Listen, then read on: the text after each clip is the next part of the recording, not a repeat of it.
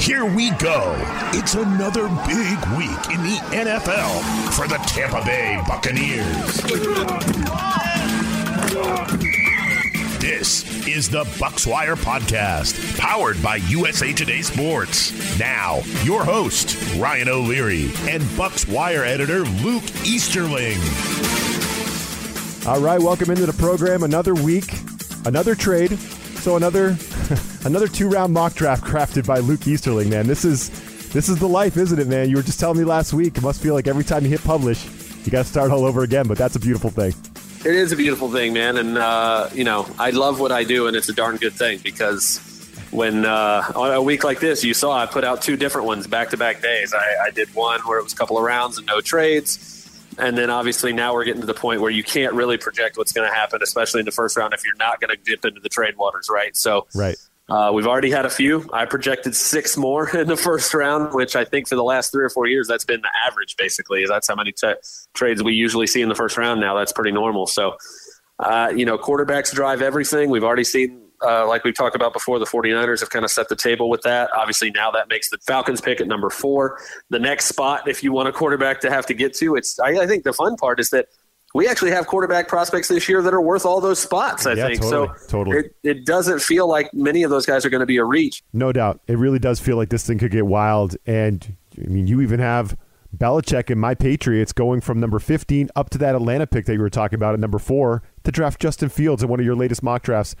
And, oh, wouldn't that be sweet? The Patriots and the Bucs, they play each other this year. We'd have that Brady versus Belichick thing. Oh, my God, I'm here for it. I would love every single second of that.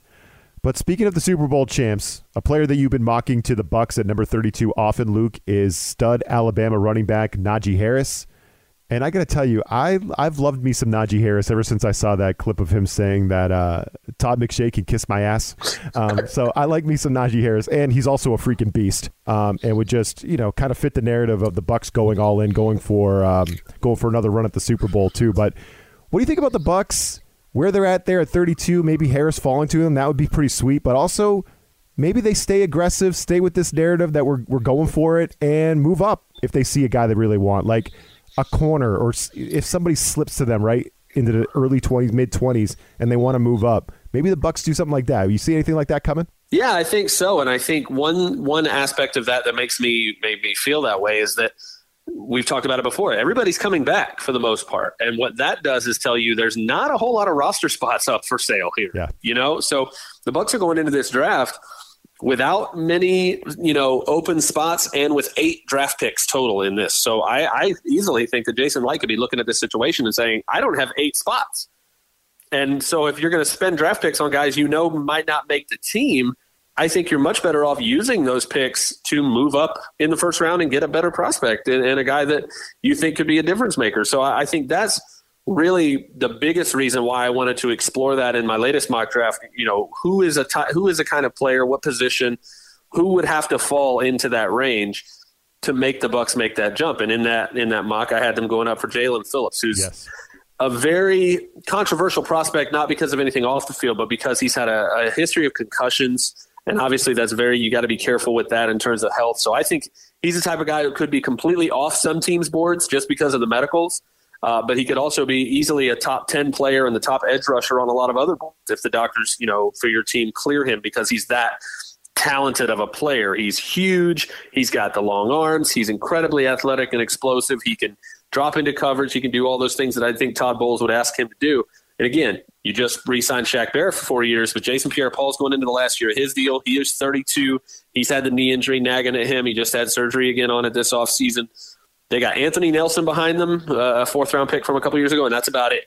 So pass rusher is obviously the most important defensive position in the game, and the Bucs just proved what happens when you have a bunch of good ones in the Super Bowl, obviously. So I think reloading that position, and if they identify a guy, maybe it's not Phillips, maybe it is Ojulari, maybe it's somebody else, but that's the position. I don't think I'd see them trading up in the first round for a running back necessarily. If you remember in that mock draft, I actually had Buck fans not very thrilled with the fact that I had Atlanta trading back down to 15 with New England, and they get Najee Harris at 15. You've got their hopes up, Luke. You've gotten their hopes up. Would be a great spot for Harris, let's be honest. He'd be the new Derrick Henry for Arthur Smith in Atlanta, now with him as the head coach there after being the OC in Tennessee for the last couple of years. So I think that'd be a great fit, and Bucs fans would absolutely hate that for a while. But yeah, that's just why I see the Bucs as a potential trade-up candidate, because again, when you only have a few spots to mess with, and by moving up, you're getting a better player in theory, right? A player who can make a more immediate impact, a guy with a higher ceiling and that sort of thing. I could definitely see them making a move, if only to kind of make it so they don't have to cut one or two more guys that they just drafted. Another player I want to get your take on is Micah Parsons. He's a guy that's getting mocked consistently in the top 10. You've kind of held him firm in your top 10 and your mock drafts, Luke. I mean, this is an interesting spot, not just the player, Micah Parsons, but the position, right? That position of inside linebacker, the investment of a top 10 pick in that position. It's a gamble. Let's just put it that way. If you go for it like the Bucs did with Devin White and you hit the home run, you look brilliant, right? But if you whiff on that thing, you could set your team back, because that position, guys get injured a lot. It's a high collision type of thing, right? I mean, there's also just a lot of turnover at linebacker. So it is definitely a gamble, but there always seems to be a linebacker, Luke, that goes in the top 10, right? Last year, it was Isaiah Simmons. I think a couple years ago, it was Devin White and Devin Bush, right? If the Steelers were in the top 10, I think they were. They were around 10. It's not like this never happens. There's usually an inside linebacker that goes in the top 10. I'm just not sure if, like, I'm Denver at number 9. Micah Parsons seems like it fits. He fits Denver's defense perfectly. But I don't know. Are you willing to risk going in for that position at number 9 in the top 10 when there's top cornerbacks on them? You could have your pick of the top corners. That's a tough decision, right? I don't know. What do you think about the value of inside linebacker and making that call in the top 10? Yeah, well, I think, Devin White is the prime example that really changed my mind, not necessarily on the entire idea of it, because again, there's so many variables and you can't just say because one guy succeeded. You can't use the exception to disprove the rule, right? So just because Devin White was successful at it doesn't mean it's always going to work out that way. And I think you bring up Isaiah Simmons, and I think he's the perfect example that shows you why, when it doesn't work out, one of the biggest reasons why that is because you have got to have a plan for that guy.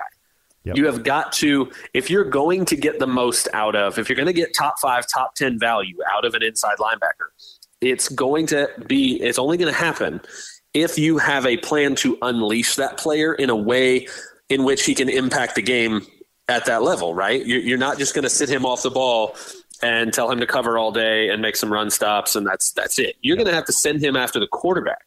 Devin White had 9 sacks this year. That's why he's worth a top 5 pick in retrospect, right? And be honest, Bruce Arians said that point blank. Jason Light said that when they drafted him, and idiots like me were like, I don't know about that inside linebacker at 5. I just don't see the positional value with our nerd glasses Positional on, value. Right? That's the term I was looking for. Positional value. He hated it, man. He was so mad about it. And that's because he knew his defense better than I did. He understood, listen, we have got a plan for this guy. I got this guy. I don't know if you've heard of him. His name is Todd Bowles, and he's really good at defensive coordinating and attacking opposing offenses with really, bold concepts and complicated looks and stuff like that. So they went into picking Devin White. They fell in love with him very early in the process. I'll be honest. Like they identified him very quickly, knew he was probably going to be there. So they kind of zeroed in on him really quickly. And they did that because they knew, listen, we're going to deploy this particular player in a way that's not going to be the traditional inside linebacker. He's not going to do what people think is all that position does, right? And obviously year 1, he started slow because he had the knee injury, but he really picked it up, down the stretch. Year 2, he was voted a captain and absolutely went on a tear. Again, 9 sacks for an inside linebacker, ended up 140 tackles, and he missed the last game of the season too. So he was really pissed about that, by the way. He wanted 10 sacks. He wanted $150 in the tackle column. He was pretty upset about that. But 100%. I mean, but again, the other side of that coin is a guy like Isaiah Simmons, who, again, incredible athlete, just like Devin White was, right? But the Cardinals did not have that plan for him. The Cardinals did not have a clear understanding of what they wanted him to do in that offense. Is he a safety? Is he a hybrid guy? Is he a linebacker? What are we going to – and I think that has contributed to the fact that Isaiah Simmons has been crickets, was as a rookie. I mean, didn't really move the needle a whole lot. He had a couple of big plays here and there, but for the most part, if you compare what he did as a rookie to what Devin White has done over the last 2 years, it's not even close, right? And I think, in my opinion, both great athletes, both tons of potential, both very aggressive defenders, but guys that if you don't have a plan for how you're going to unleash those guys, it will make it not worth it to take that guy. So if I'm Denver and I fall in love with a guy who, again, has that same athletic profile, big, athletic, physical, very smart, great instincts, he's got all those physical tools, that's great. But I better have a plan that looks a lot more like what Tampa Bay did with Devin White than what Arizona did with Isaiah Simmons last year. All right, well, in case you missed it, Aaron Rodgers is hosting Jeopardy, and something came out during one of his episodes about the NFC Championship game that Bucs fans probably enjoyed. We'll get to that coming up next. Scott, did you come up with the correct response? Who wanted to kick that field goal?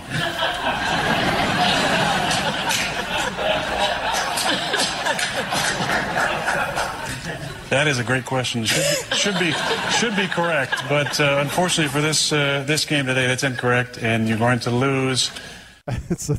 So there's Aaron Rodgers hosting Jeopardy, Luke, and well, I guess Packers fans got a breather from all the contract extension talks and that mystery of what's going on with Rodgers and his future with Jordan Love and all that.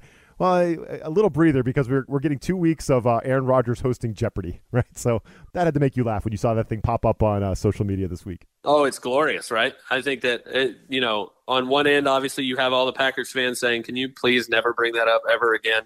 Yeah. And I think you could count Matt LaFleur in there too, right? Yeah. I think that he would love to never hear about that again. I think if you're a Bucs fan, tough decision. If you're a Bucs fan, you are rolling, laughing, still being reminded of the fact that he took the ball away from Aaron Rodgers on 4th and goal. You can say what you want about whether or not he should have run for it or thrown a different pass or made a better play.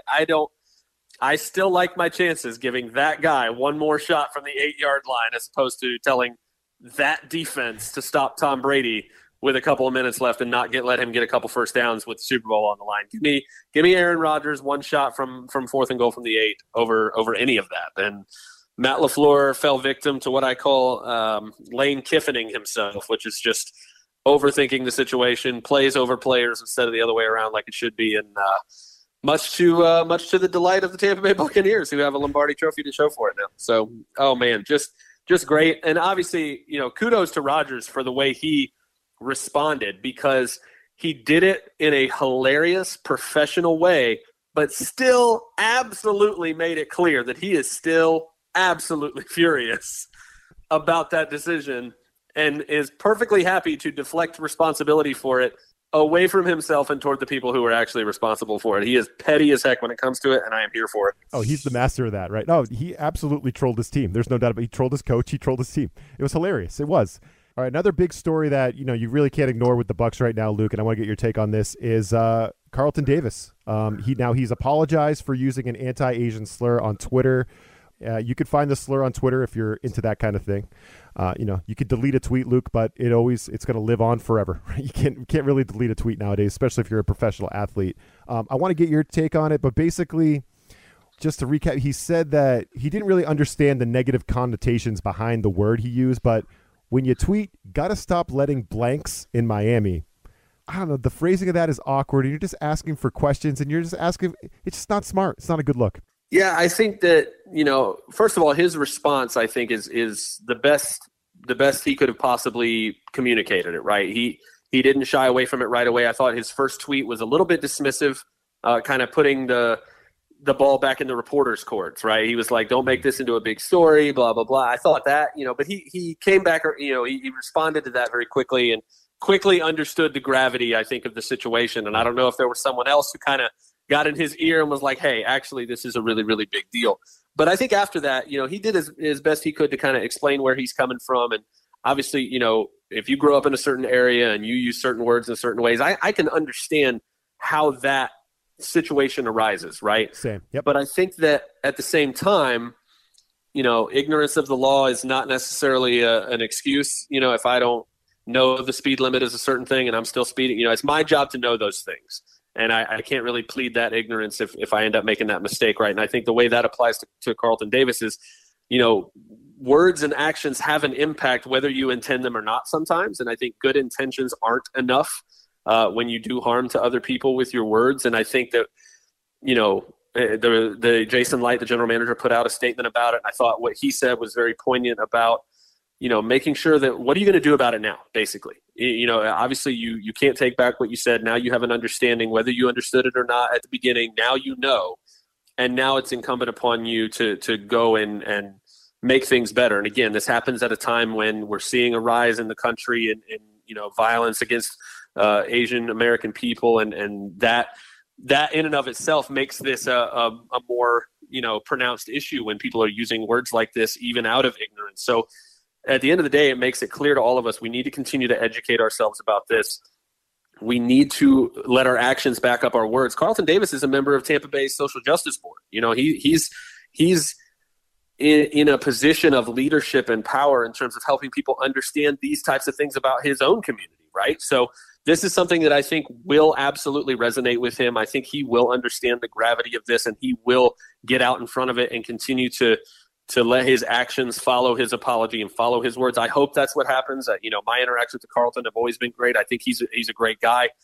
And I think that this is just an example of the fact that this is something we all need to take to heart. We all need to understand that we can't just say things that we may not know the meaning behind. And then, we are all responsible for what comes out of our mouths, and we got to make sure that, when we do harm to people with the way we say things, we are quick to apologize. We're quick to make it right and make sure our actions follow those words. So that's kind of what I hope to see from Carlton. Again, in light of the things that have been going on in our country, I do think it's important to address it.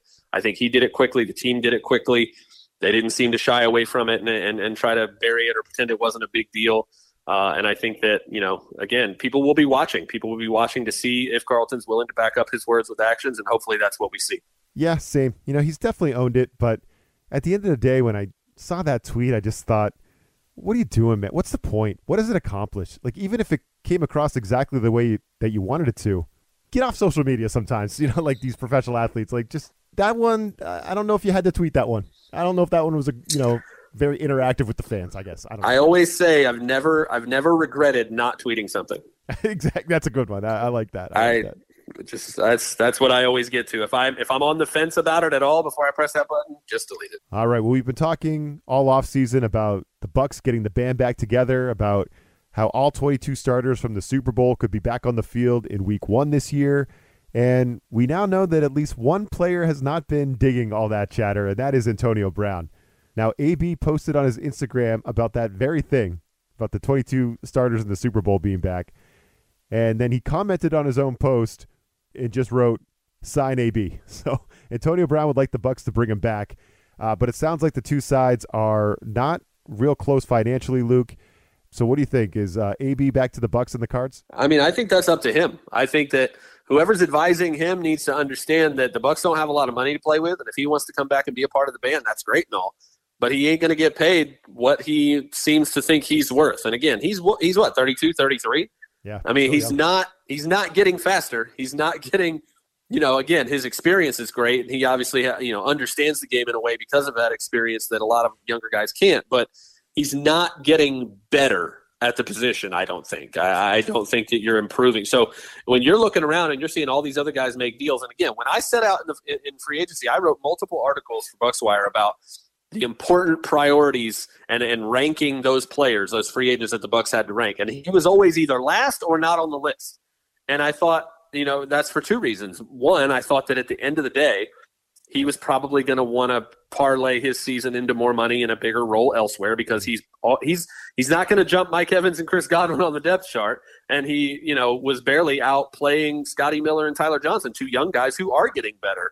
So it wouldn't surprise me if he would be somewhere else. But also I knew the fact that if somebody was going to lose out after all the money was spent, it was going to be the 32-year-old wide receiver.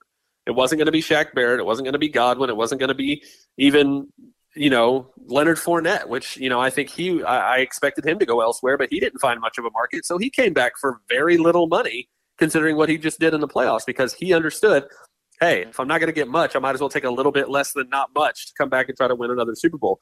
I just don't know if AB's ego is going to let him do that, but I kind of saw this coming, man. I thought he was the least likely to return and the least important to their repeat bid. That's Luke Easterling right there. Appreciate you and the knowledge, man. Catch him on the Bucs Wire, on the Draft Wire, on the USA Today Network. Always good, man. Stay well, all right? Hey, you do the same, Ryan. Always a good time, buddy. This USA Today Sports Podcast has been presented by USA Today's Sports Media Group and is available in your favorite podcast store. Make sure to subscribe for weekly updates, the latest fantasy picks from Corey Bonini, and the Huddle Podcast, Inside the Weekly Line, with Sportsbook Wire's Jeff Clark and Eston McLaren, and the Bet Slippin' Podcast. We'll see you again next week.